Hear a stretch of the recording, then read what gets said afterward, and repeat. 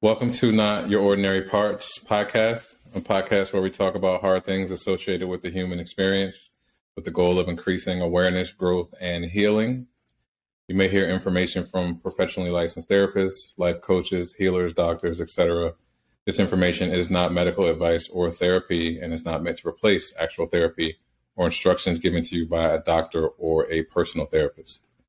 I'm your host, Jalon Johnson. My guest today is Sara Aird.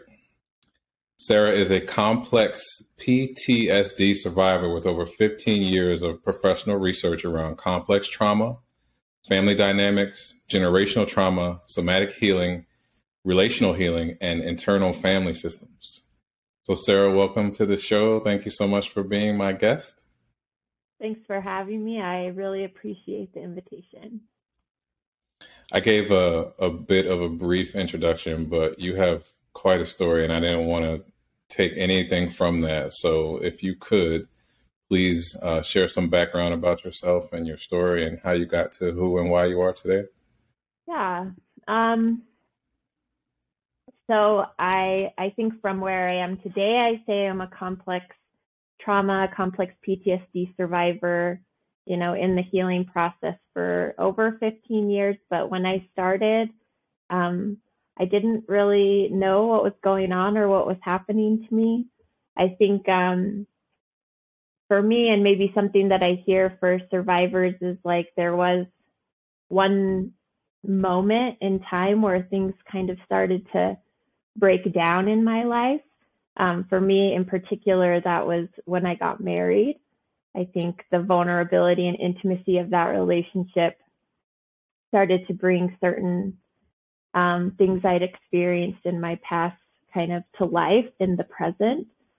But at the time, I just didn't really understand what was happening to me, why I was struggling so severely, I think, with like depression, anxiety, emotional flashbacks, but that, like, I don't have words for any of that back then. I just know that things are really difficult, and it takes me like a solid 7 to 8 years to really figure out and understand that what I'm living with and what's coming up for me are the impacts of complex trauma. It takes me a really long time to find those words, like what this is. And then even, another several years to find the tools and resources that will work for me, that will start to help me find relief in my life and changes that I want to experience. I think as I got tapped into trauma-informed support and relationships, I started to experience hope, which was, I think, throughout my life in short supply. Like, I think it was hard to imagine like life could get better.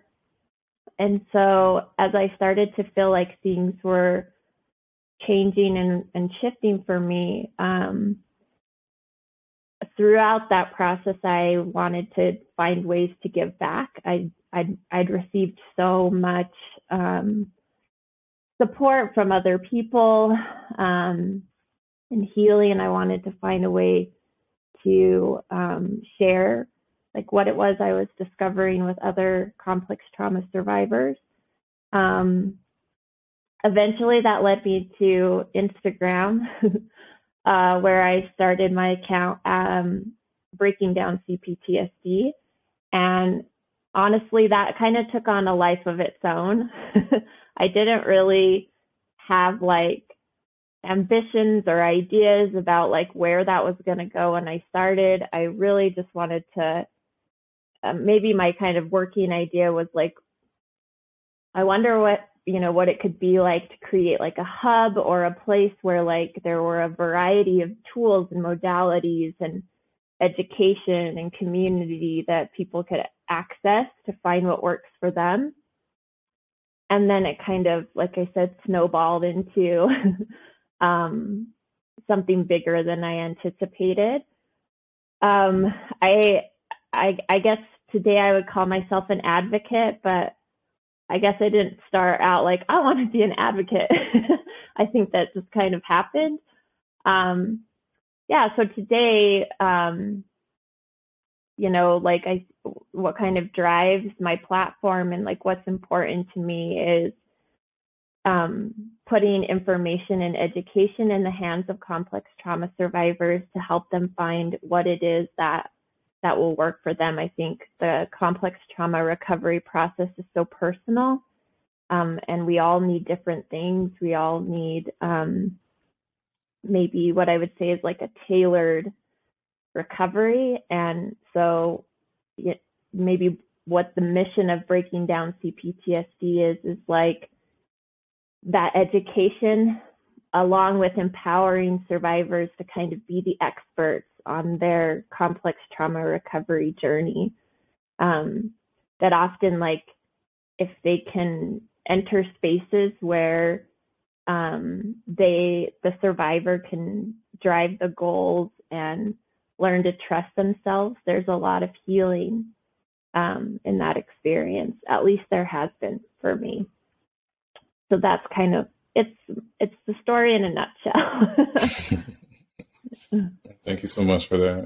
And there's so much more information on your website. I felt like I was reading for days, but it was really, really, really good and healing. And whenever I've heard lately that vulnerability begets vulnerability, right? So when someone is willing to share their story, others hear it and then they relate to it and then they're willing to be open more. So you're doing a really, really, really good job at helping others and providing tools and so much information that allows for healing. So thank you. Thank you for sharing your story and thank you for what you do. Yeah, thanks. I appreciate that. I would agree that like there's something powerful in the vulnerableness of like me too, of sharing stories together. For sure. Okay, so someone may hear CPTSD, right, and say, oh, well, that's for people who were in a war or people who, were in severe tragedies, earthquakes and things like that, right? But a lot of times it can be so much less than that and so much more even within the concept of what it is, right? So my first question to you would be, what is CPTSD? Yeah, so I think, right, like that introduction is really useful in that when people tend to hear like PTSD, whether that C is on there or not, is like maybe what they tend to think about is what's called shock traumas. So like these one-time big events, right, that have really deep impacts on people. Those shock traumas tend to have like a beginning, a middle, and an end. So if we look at like PTSD related symptoms, there is like, trauma trigger avoidance, flashbacks, those types of things going on. So like, then what is complex PTSD if it's a little bit different? And typically if we look at like shock trauma as a one-time event, we could look at complex PTSD or complex trauma as like a string of events, right? Or a string of experiences that could have roots in lots of different traumas, like emotional trauma, relational trauma, childhood trauma, systematic trauma in the form of like racism, homophobia, things like that. But it tends to be, right, rather than a one-time thing, like many things over a long period of time. Often complex trauma survivors, including myself, would say like it's hard to know a life before the trauma. Like there doesn't feel like there's a beginning, a middle, and an end. It just feel like it's kind of always been there. And so maybe that's the word complex speaks to that, how it tends to be quite layered, right? Repeated, chronic, and complex PTSD or complex trauma could include shock traumas, one-time big events that had really deep impacts. It could also be, I don't want to use the word smaller because I don't want to minimize, but maybe like day-to-day events, day-to-day emotional and relational events, right, that maybe are more difficult to identify as a trauma because they feel like the norm, the ordinary kind of parts of the day. What would be some symptoms that someone could identify with CPTSD that would allow them to stop and say, okay, maybe this is something that I struggle with that I wasn't aware of? I think it looks a little bit different for everybody, but I would say maybe some of the common ones are dissociation, like interpersonal or relational difficulties, emotional dysregulation. So like that could look like difficulty naming your emotions, identifying them, feeling like you have emotions, right? When you do feel those emotions, they feel out of control, or it's hard to feel like there's a way to respond or contain them. Internalized shame, which is often experienced as like this really loud, harsh inner critic. And then there might be what we would call like survival habits, so ways that we're coping with the trauma in our day-to-day life, but also might bring their own forms of suffering or harm. That can look like anything from like people-pleasing, perfectionism, to like addictions, eating disorders. There's a wide range of survival habits. Trying to think, the list is really long. Emotional flashbacks. A lot of these symptoms are really hard to identify, like I said, because often survivors have lived with these for so long, they just feel like what life is, like what the norm is. Sometimes it takes, right, like what I would maybe describe as like hitting a bottom, kind of hitting like a rock bottom, to say like, maybe there is something going on, or I'm really suffering. But it can be hard actually to identify these symptoms just because they feel like this is just all like what I've experienced most of my life, like the emotional dysregulation, the dissociation, the flashbacks, the interpersonal difficulties, the shame, like that can just feel like the norm for a lot of complex trauma survivors. With all of the symptoms or the norm that is associated with trauma and complex trauma, how can someone lose their identity? Yeah, I think this speaks to kind of like that feeling of like complex trauma has no beginning, middle, or end. So like one of the ways we could describe complex trauma is developmental trauma. So when someone's growing up, if they're growing up in a safe enough environment, right, that supports their curiosity and exploration, then I can get to know myself, right? I can get to know what I like and I don't like, what I want, what I don't want.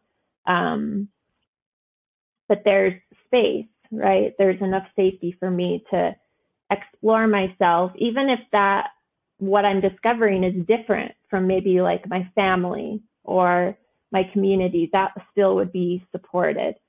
And so then I'm able to form an identity out of like sincere and genuine exploration and authenticity. If I grow up in an environment where that isn't supported, or I'm experiencing abuse or neglect, what I'm organizing myself around is survival and often shame. Like I'm having to cut off parts of myself in order to adapt and survive the environment or the relationships in which I'm in.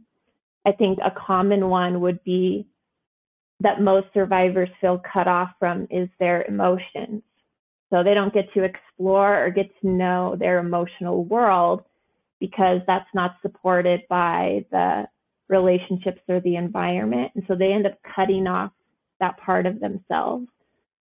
And so that doesn't maybe, right, become the way they don't identify with those emotions.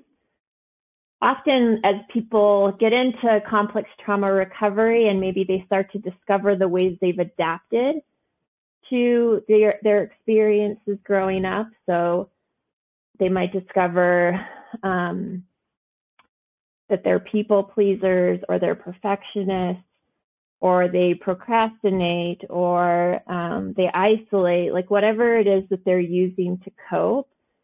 That's become such an important part of their life. That's what feels like who they are.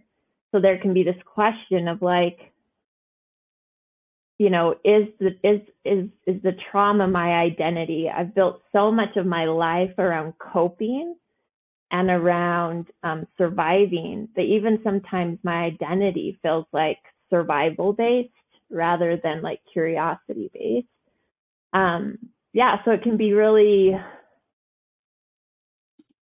I don't know, I guess it could be really disorienting and jarring to start to understand maybe how deeply woven our survival habits feel inside of us, and that can be experienced as like, I don't know who I really am because I never had an opportunity to explore that. Who I wasn't important as surviving what was happening. Wow. I think that right there, what you just said was probably spot on, because I think we get so lost in surviving sometimes, or just managing or coping, that becomes our identity, right? So yeah. for you to say that, I think that is what a lot of us can identify with, and how we can lose our identity. And it may be a light bulb moment. Well, wow, if this is who I've had to become, then who really am I? You know, what is my identity? Yeah, it is. I think it can be a really overwhelming part of the recovery process, right? Like, I think I experienced this myself, and I hear this from survivors often when they're in the beginning of recovery and they're trying to ask themselves the questions like, what are my needs? Or like, what are my feelings? Or like, what do I want? Or what do I like? And those all can feel like I don't knows, right? Like really hard questions to answer, because there was never a safe enough space to explore those, right? Those got pushed away because, right, survival was what was important. Wow. That is a big one too. I remember the first time my therapist asked me, "What do you want?" And it felt like I was standing on stage in front of 100 people with a spotlight on me, because I don't think I had ever really thought about it, because I was so programmed to just do, and give, that thought, having to sit with that, was uncomfortable. Mm-hmm. It was crazy. Yeah. I still remember it. And I was just like, wow, it felt like an attack almost, because Yeah.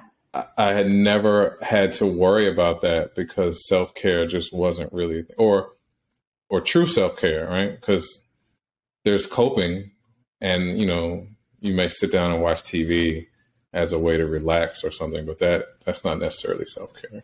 You know, that's just doing something because you're tired.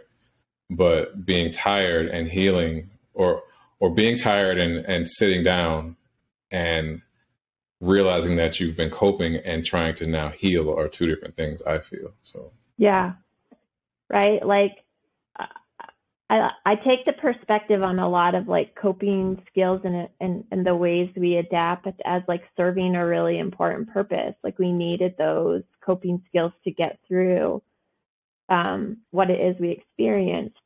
Typically in our like adult lives, we might start to experience those adaptive strategies as like obstacles or like things that are getting in the way of what we really want for ourselves. but it's hard to put them down, right, and pick up something new. Maybe because of what you described, in regards to receiving that question is like,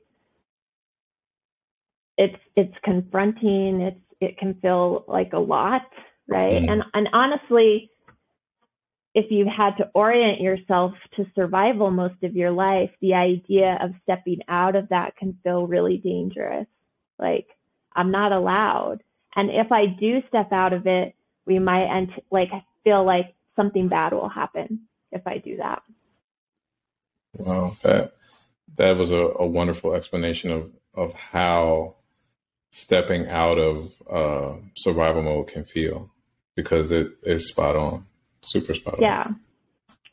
I like to just normalize that, because I think like survivors, including myself, get into healing and we're like so frustrated that we just can't like do the things our therapist is telling us, or like pick up these healing tools or skills or practice self-care. Like, why is it so hard? And often it feels really threatening to our nervous system. It's like a feeling that if I put down my survival habits, like terrible things are gonna happen. So like being really gentle with ourselves as we try new things and like teach our bodies and our brains like it's safe now to try new things, because it wasn't safe to do those things before. Right. Mm-hmm. And I think our culture is, so wrapped around just hustling, and you gotta, Mm-hmm. but I've heard before, sleep is for, the dead and things like that, but that's so backwards. It teaches us to be in survival mode and to be comfortable there. Yeah. Like there are like some survival habits that receive a lot of approval and praise in our culture, right? So like, we're rewarded for living in survival in some cases, right? Other survival habits are disapproved of, but there are like a collection where it's like we're getting maybe a message that like, oh, you're doing so well. And yeah, on the inside, we might feel like we're like hanging on by a thread. Mm-hmm. So true. Mm-hmm. So another thing that we may start to feel when we're coming out of survival mode, or when we're learning about a lot of our traits that have been coping mechanisms, is shame, right? So what is toxic shame, and how can it be associated with trauma? Yeah, I really like this question. I just learned something recently about shame in a training I took that really shifted the way that I thought about it. I think shame is something we feel, like it's something we experience. I often describe it as like I am wrong, or there's like people, maybe the words that kind of float around in this space are like, I'm broken, there's something wrong with me. If somebody really knew me, then they wouldn't want to stay. Just a feeling of like, I am wrong, I'm a burden, right? That tends to be a place. For me, I feel like I lived there every day, right? Like shame, I used to say like shame was like my home base. That's just like where I lived most of my life. And what I came to understand recently is that if we go back to that idea that I'm growing up in an environment where certain parts of myself are not accepted, or they're not safe enough to express, and I need to cut those parts off or push those parts away, how do I do that? And shame is the mechanism. So I shame myself. I shame those parts away from me so I can kind of cut them off and keep them over there.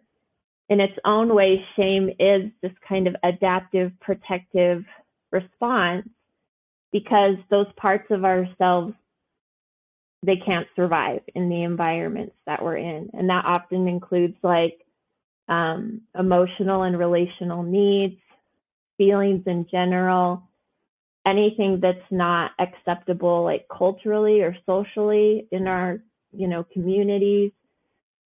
So in order to adapt and to kind of accommodate and maintain our attachments, we have to cut these things off.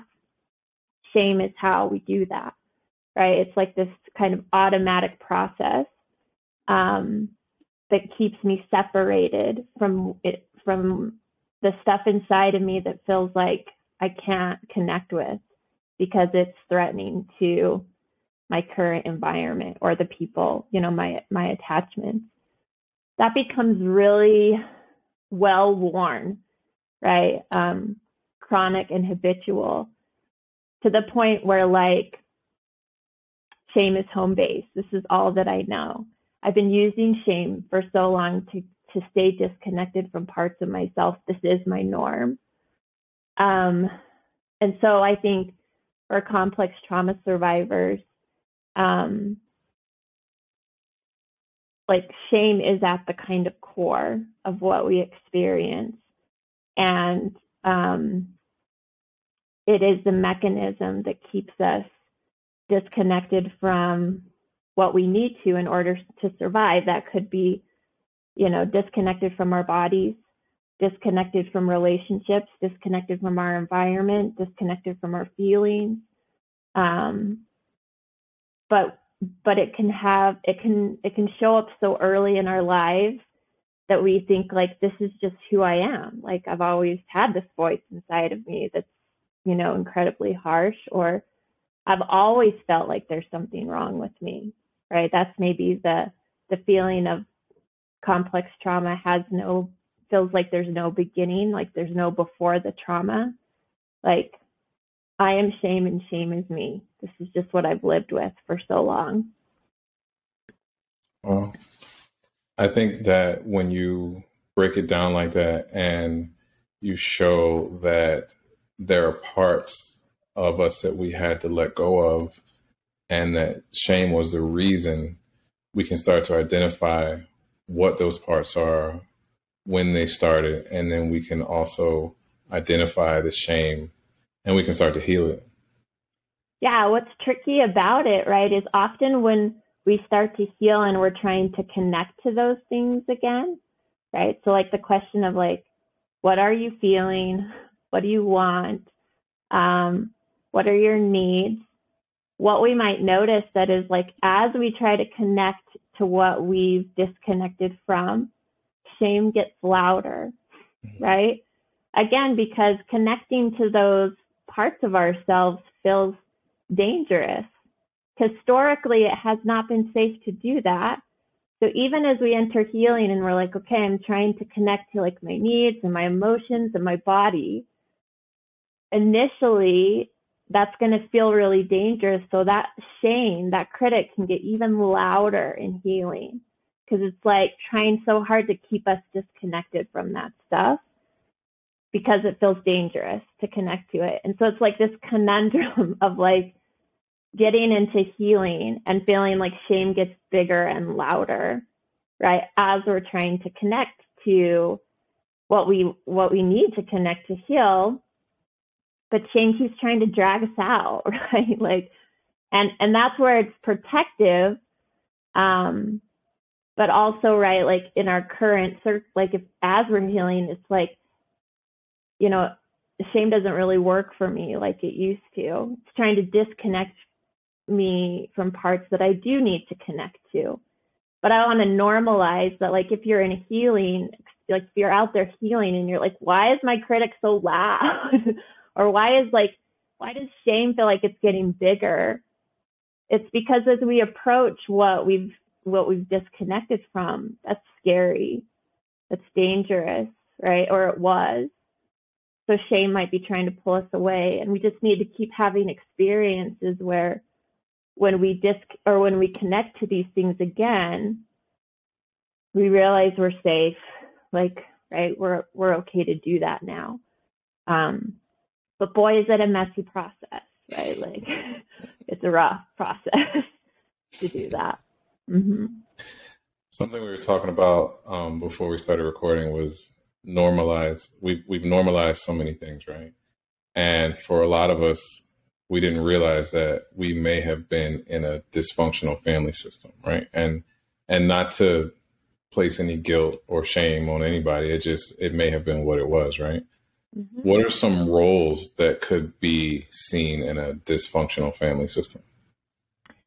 Yeah. So like if we look at like maybe the ways that we cope just like on our own. So it's like I have a part of me that people pleases. I have a part of me that's a perfectionist. I have a part of me that likes to run away and hide.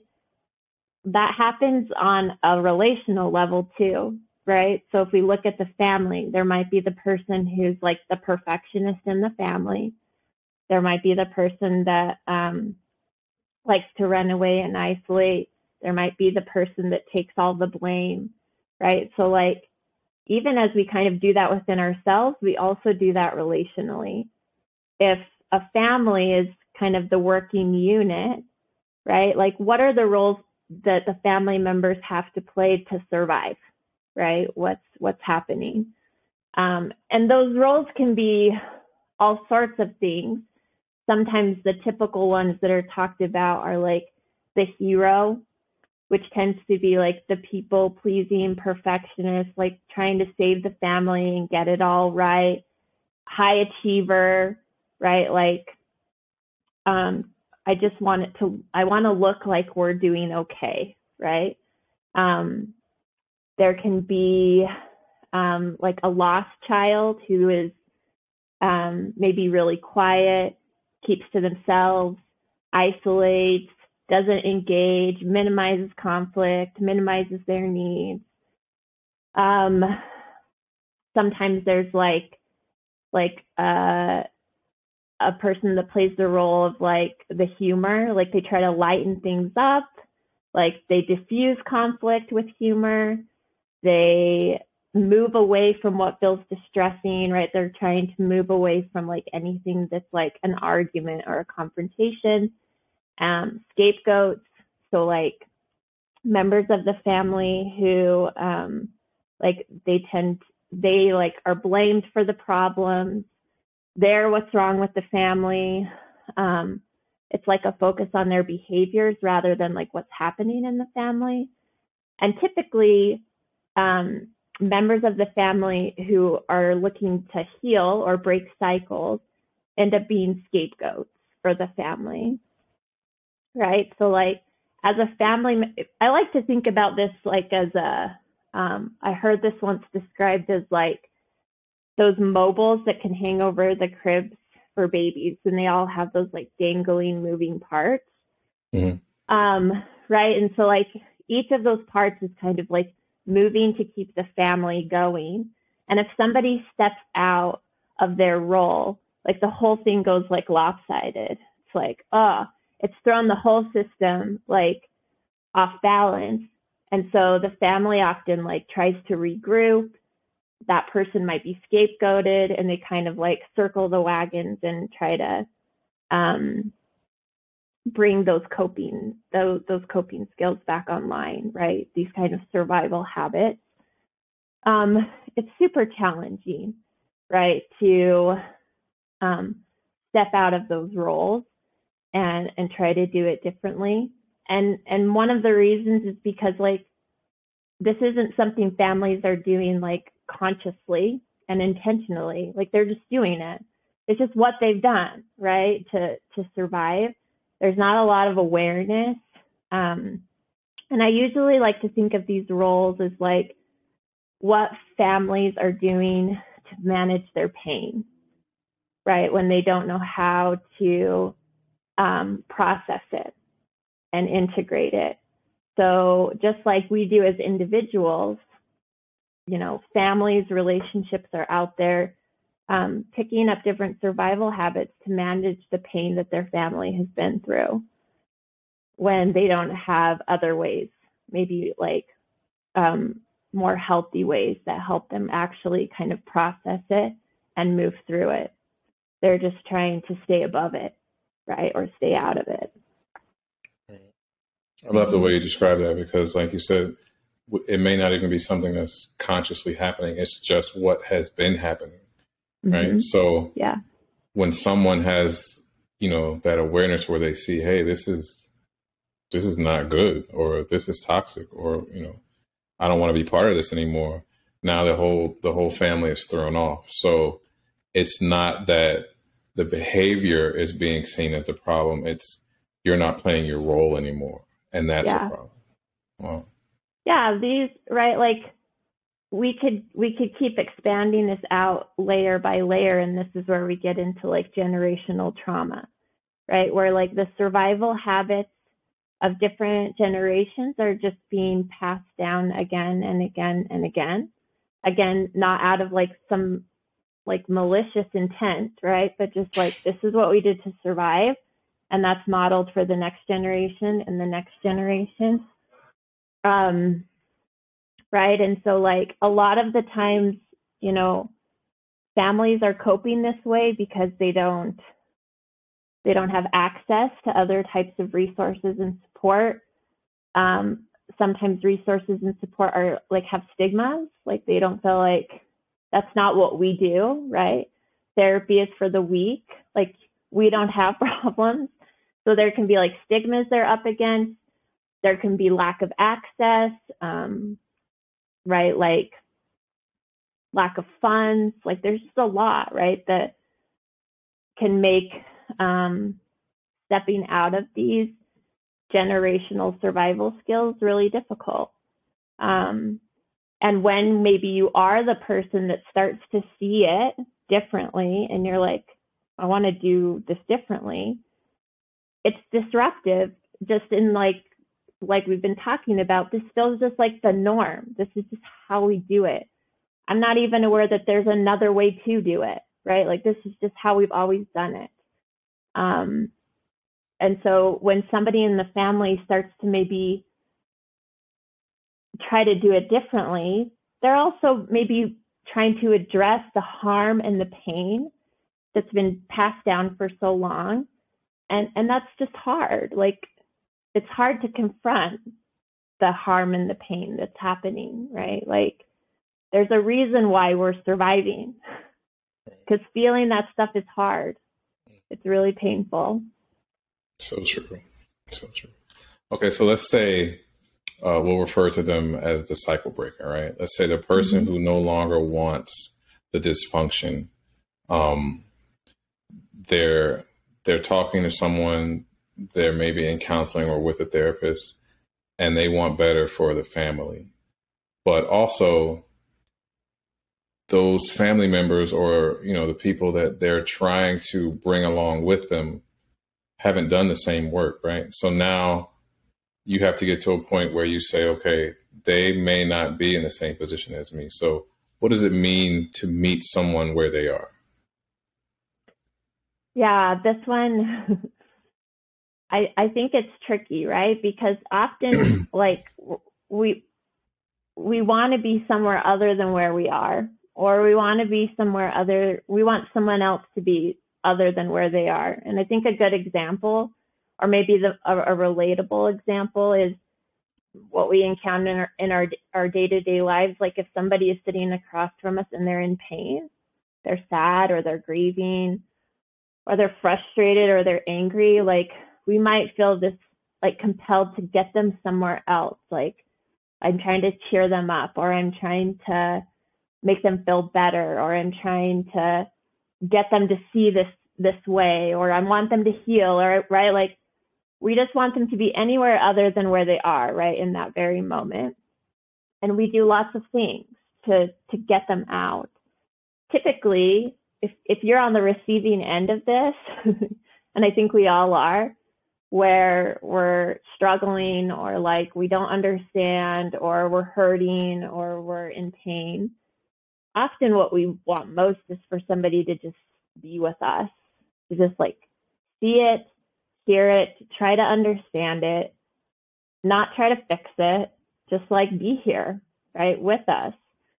So like when we're trying to meet someone where they're at, it's like trying to, that doesn't mean we give up on change, but it's saying like where you are today is painful, or it's sad, or it's grieving, or it's angry, or it's I don't get this, or confusion, and I'm just going to be here with you right where you are.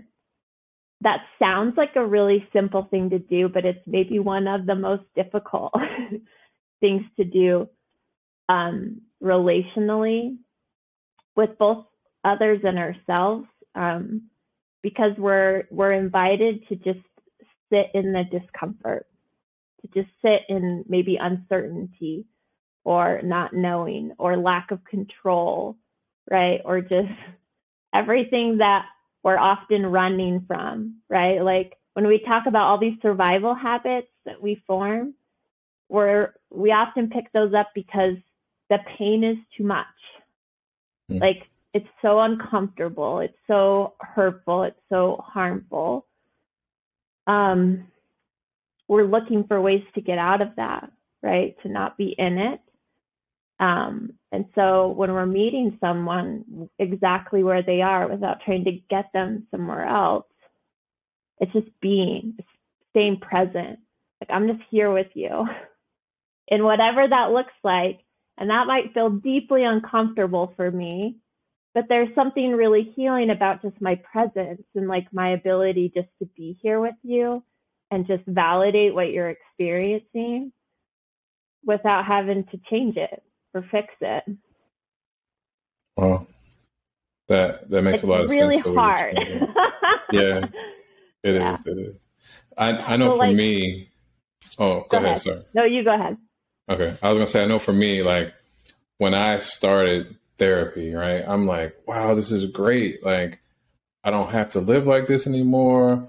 I don't have to, have all these coping mechanisms. I can be present with myself. I can feel my feelings. Like, I wanted everybody to be on that same journey with me, right? So I was looking from a perspective and a place of a little bit more advancement from the work that I had done, and expecting everyone to understand it and comprehend it on the same level as me without having done the work that I had done. And just because they didn't do the work didn't mean that they, I was better than them, or they, were this or they were that. It just meant they were where they were and I was where I was. So I couldn't expect more from somebody or want more from somebody than what they wanted for themselves, or for them to be somewhere that they hadn't done the work to be, right? So then I would just have to say, okay, I have to understand that I'm where I am and they are where they are. And that doesn't mean that I have to look at them differently. It just means maybe now I have to have more grace or compassion on them, for them, and show them how to do better and how they can be better if they want it. And if they don't want it, I still have to accept them for who they are. Yeah. This is super, I think, especially in that context of like being a cycle breaker and family, right? I think how human is that to say like, I want the people I care most about to come along with me. Right. Yeah, of course, right? Like, of course we want that. And so it's like that desire to bring them along, to get them where we are, to see it the way we see it, right? I think it's like because we want the people we care about most to be on the journey with us. Yeah, of course. But maybe the reality is they're not ready for the journey. They don't want to go on that journey. Like there can be a lot of reasons, or right, that are both like conscious and unconscious about why or why not they're doing what they're doing. And maybe what I heard you speak to that kind of resonates with me is like inside of that, we can maintain both our compassion for them and our boundaries. Like we can look at them and say like, I'm not better or worse. In fact, maybe as I heal, I get why it's so hard to step out of that stuff, right? So our compassion might build. It's like, yeah, I could see why this would be really tough for them. So I can hold them compassionately, but I might also need boundaries. Like there are certain things I can't participate in anymore. There are certain things I have to say no to now. And I think sometimes maybe we grow up culturally feeling like if I'm holding compassion for somebody, that means I'll tolerate everything that they throw at me. Or if I'm holding them accountable, I have no compassion for them, right? Like I have to villainize them to hold them accountable. And there's this maybe really tense middle ground of like, I get that, and I can totally hold compassion for you right now, and that behavior is not okay, or I can't participate in that anymore, or I'm going to have to say no. And there's tension there, right? To be able to hold both of those things, especially with family when we're healing, right? Like our families are the receivers, right, of generational survival habits, just like us. And they may or may not be in the healing process. How do I hold them compassionately, and how do I hold my boundaries when I'm healing? And I think that's maybe really tough relational work, right? To be able to hold both. Like, and often I think it's like the strength of our boundaries is how we stay compassionate with others. Like when we feel like we're taking steps to honor our own safety, whether that's from a distance or not from a distance, like we tend to be able to say like, yeah, I get why this is hard. Like this is hard. Healing is hard. It's hard to step out. And especially like you mentioned, because things have been done a certain way for so long, when you now start to say, well, I can still have grace for you. I can still care for you and love you, but I don't want to participate anymore. Oof, you are now the villain. And that is so hard. Yeah. It's so hard to be able to sit with that, right? To know that I am no longer going to participate. But when I say that I'm not going to do it, it's going to make me out to be the bad person. And everyone is going to look at me like I'm the one doing something wrong. That is tough. Yeah. Yeah. I think a common experience for survivors who are healing is being scapegoated within families. Often healing for survival-based families feels like betrayal.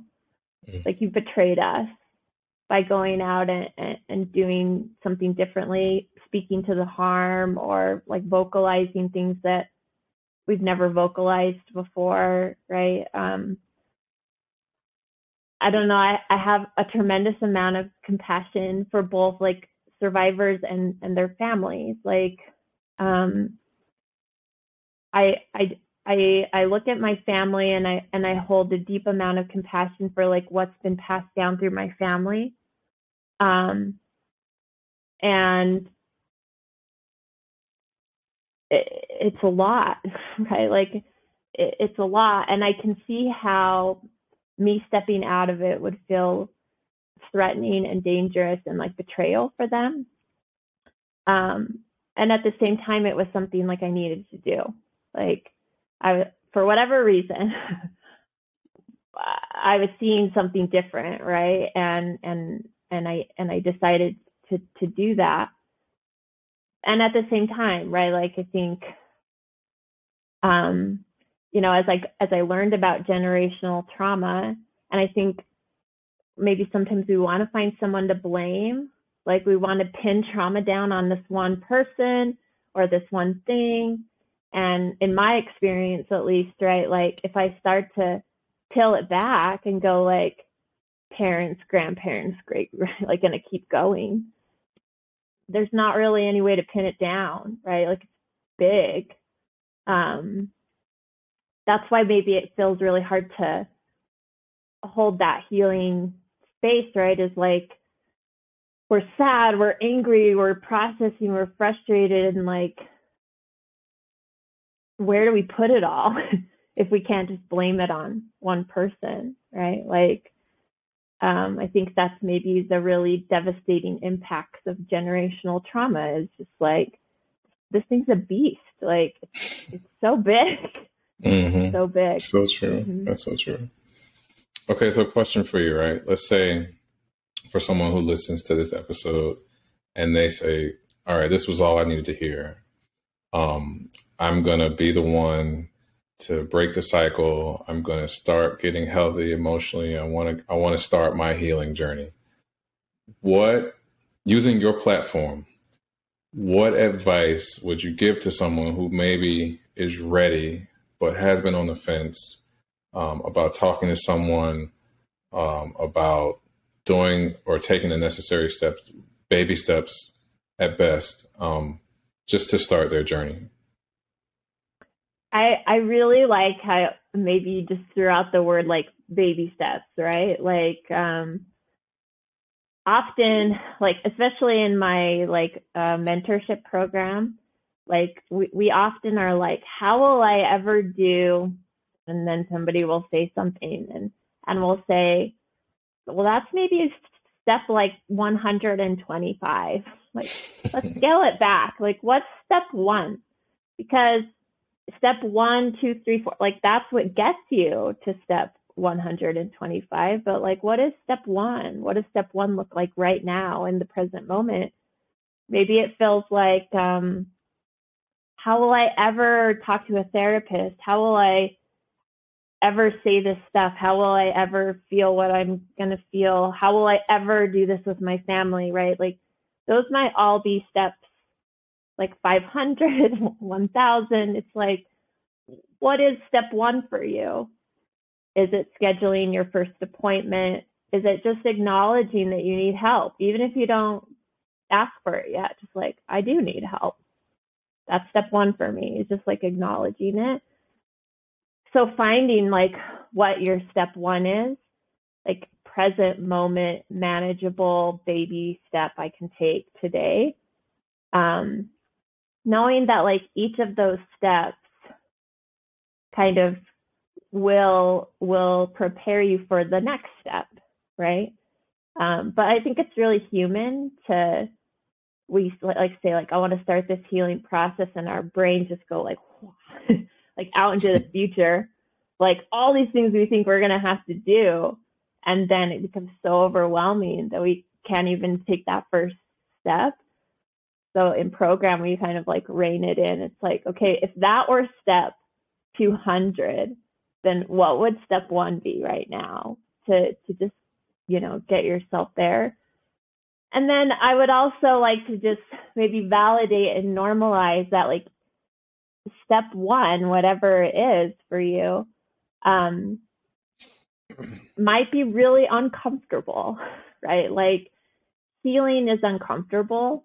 And I think sometimes maybe the shame inside of us says it should be easy and we should be able to do it. And like, we shouldn't struggle. We shouldn't have any doubts. We should be completely confident. We should know exactly what we want, right? And it's like, no, like this, the first time I ever talked about my family, just like in general, to like a help, like a healing professional, it was the most uncomfortable I'd ever, like I felt just like I was like airing dirty laundry, like I was betraying my family, right, by like talking about stuff. So yeah, like it's just honoring that like it is going to be uncomfortable. One of my favorite authors, she kind of talks about like choosing our hard. Like it's hard to be living in survival. Like that takes a toll. There's a certain amount of pain in that, and it's hard to heal. Like it's uncomfortable. It challenges us. And maybe what we're trying to do is find this pain-free solution, but really what we're trying to choose is our hard. Like it's hard to stay where I am. It's hard to change too. But if I could just recognize that like in either scenario, I'm going to be challenged. I'm going to experience discomfort. I'm going to struggle, but I can learn to support myself through that. Then it's like, okay, even this first tiny step I'm taking, boy, it's going to be, that one's going to be hard, but maybe it is a step I could take, right? Like, a micro step, just like, I'm just going to get myself to that office, right? Like that first appointment, like that's it. I don't know what I'm going to say. I don't know like what's going to happen after that, but like I'm just getting myself to like the first appointment, or I'm just going to start to entertain that idea, like that I could reach out for help, right? Yeah, so really breaking it down into what feels manageable, right? Like what feels doable. And if you're saying I can't do that yet, you probably need to break it down even further, right, into something smaller. I like choosing your hard, right? Because something may be hard right now and you choose not to do it, but in choosing that hard, you're allowing another hard to keep going on, and 10 years from now, it may be impossible. So you have to look at it from that perspective. So I like the way you use that illustration. That was really good. Yeah. Sometimes it's like, I've heard a phrase, it's like when the pain we're in becomes bigger than the pain of changing, then we might start to consider changing, right? Like, yeah, we're survival in its own way is painful. And honestly, I look at my own life and survivors' life, like we're good at tolerating pain. We get really, really good at that, right? So sometimes it can take a lot for us to entertain, like, could I change? Like that feels tough. Maybe they're just different kinds of pain, right? Like the survival pain is different than healing pain. And maybe when we're in survival pain, we feel kind of stuck. Healing pain might help us go where we'd like to go, right? Like it would take us where we'd like to be. But yeah, I think like I hear from survivors a lot, and I've felt this myself, is like, when does it get better, right? Like, just want to feel better.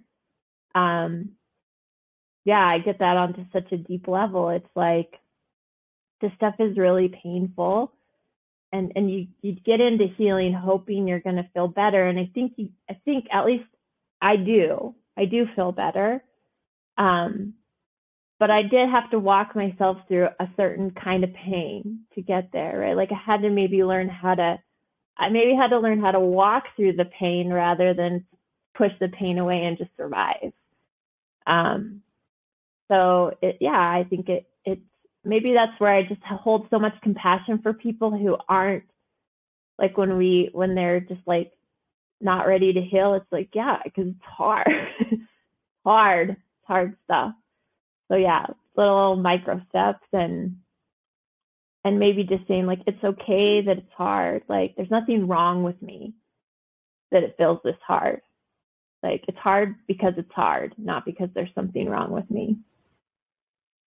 And we may have gotten so accustomed to the pain of being in survival mode that when we think about and have to sit in the pain of healing, we're not used to it. So it may not be that it hurts more. It may be that we're just used to one. So if you look at it like that too, that could also be a way of getting us, to take those steps that we need to, baby steps or micro steps. Yeah, that's such a compassionate way of seeing it, right? Like, a lot of what we're living with when we're living with complex trauma, whether that's the survival habits, the day-to-day suffering, like that, that's the norm. This is what we're familiar with. And even if what's familiar is painful, it still feels familiar. It feels a little safer than the unknown, right? This is a pain I know. This is a pain I've dealt with before. I've survived. I know this, right? Okay. Where, healing pain is different. Like, it's unfamiliar, it's unknown, it's uncertain. I don't know how to swim in these waters, right? And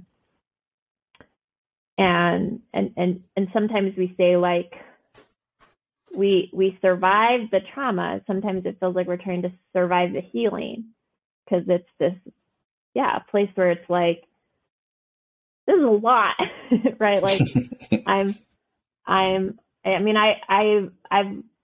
of like seen it as like I've learned how, like, a totally new way of living, of relating to, like, myself and other people, rewriting that inside of me. It's hard. It's a lot, right? To, like, really, really shift almost your entire way of living into something new. Like, complex trauma is so pervasive, and that it seems to, right, like, reach into, like, family, career, friendships, the past, the present. Like, it just, right, feels like it kind of infiltrates everything. When we're healing, it sometimes can feel like we're turning our life inside out, right? To, like, do something differently. And we don't even know what that is yet. We don't even know what that looks like. I think the word I use so frequently on my platform is just gentleness. Staying so gentle with ourselves through the process. Because, like, it's understandably, just really difficult. I agree. I think that you've given a lot of good advice. I think that the way in which you've laid the groundwork and built a bridge for those who may not have known what they're dealing with has been really good. And I think that the information you provided was really helpful too. So thank you for that. Thank you for what you've had to do to get here, to be able to have a voice, to have a platform, all the things. Thank you. You as well, right? Like, I think, like we were talking earlier, like, you're doing the work and you're using your voice, and, like, collectively, I have to remind myself of this a lot, because, right, where trauma is so big, like, we're collectively healing too, hopefully, right? Like, finding ways to amplify each other's voices and stories. So true. If someone wanted to find you online or on social media, where can they find you at? So my Instagram platform is at Breaking Down CPTSD. On that platform, so that's where I offer the majority of my free content. I also have a subscription on Breaking Down CPTSD, which allows for more, like, FaceTime through live. So I give maybe a little bit deeper level of just education and instruction through that offering. The other place that you can find my work is on my website at saraair.com.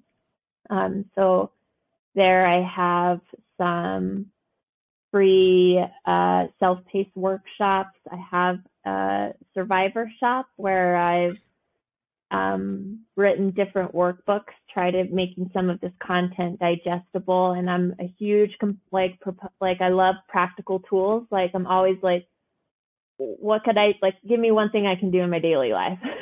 Right. Yeah. So a lot of those workbooks are based on, like, here's something that you might start to practice in your daily life from a parts work perspective or a somatic perspective. And then you can find stuff like my story. And then I also have a mentorship program that I run through there. But those are kind of the two big platforms: my website, saraair.com, and then Breaking Down CPTSD on Instagram. Nice. Okay. Well, again, thank you so much for this, for the work that you've done, for who you are, how you do it, and everything that you shared today. Thanks for having me. And again, appreciate what you're doing with the podcast and the voice you are in our healing community as well. Thank you so much for that, Sarah.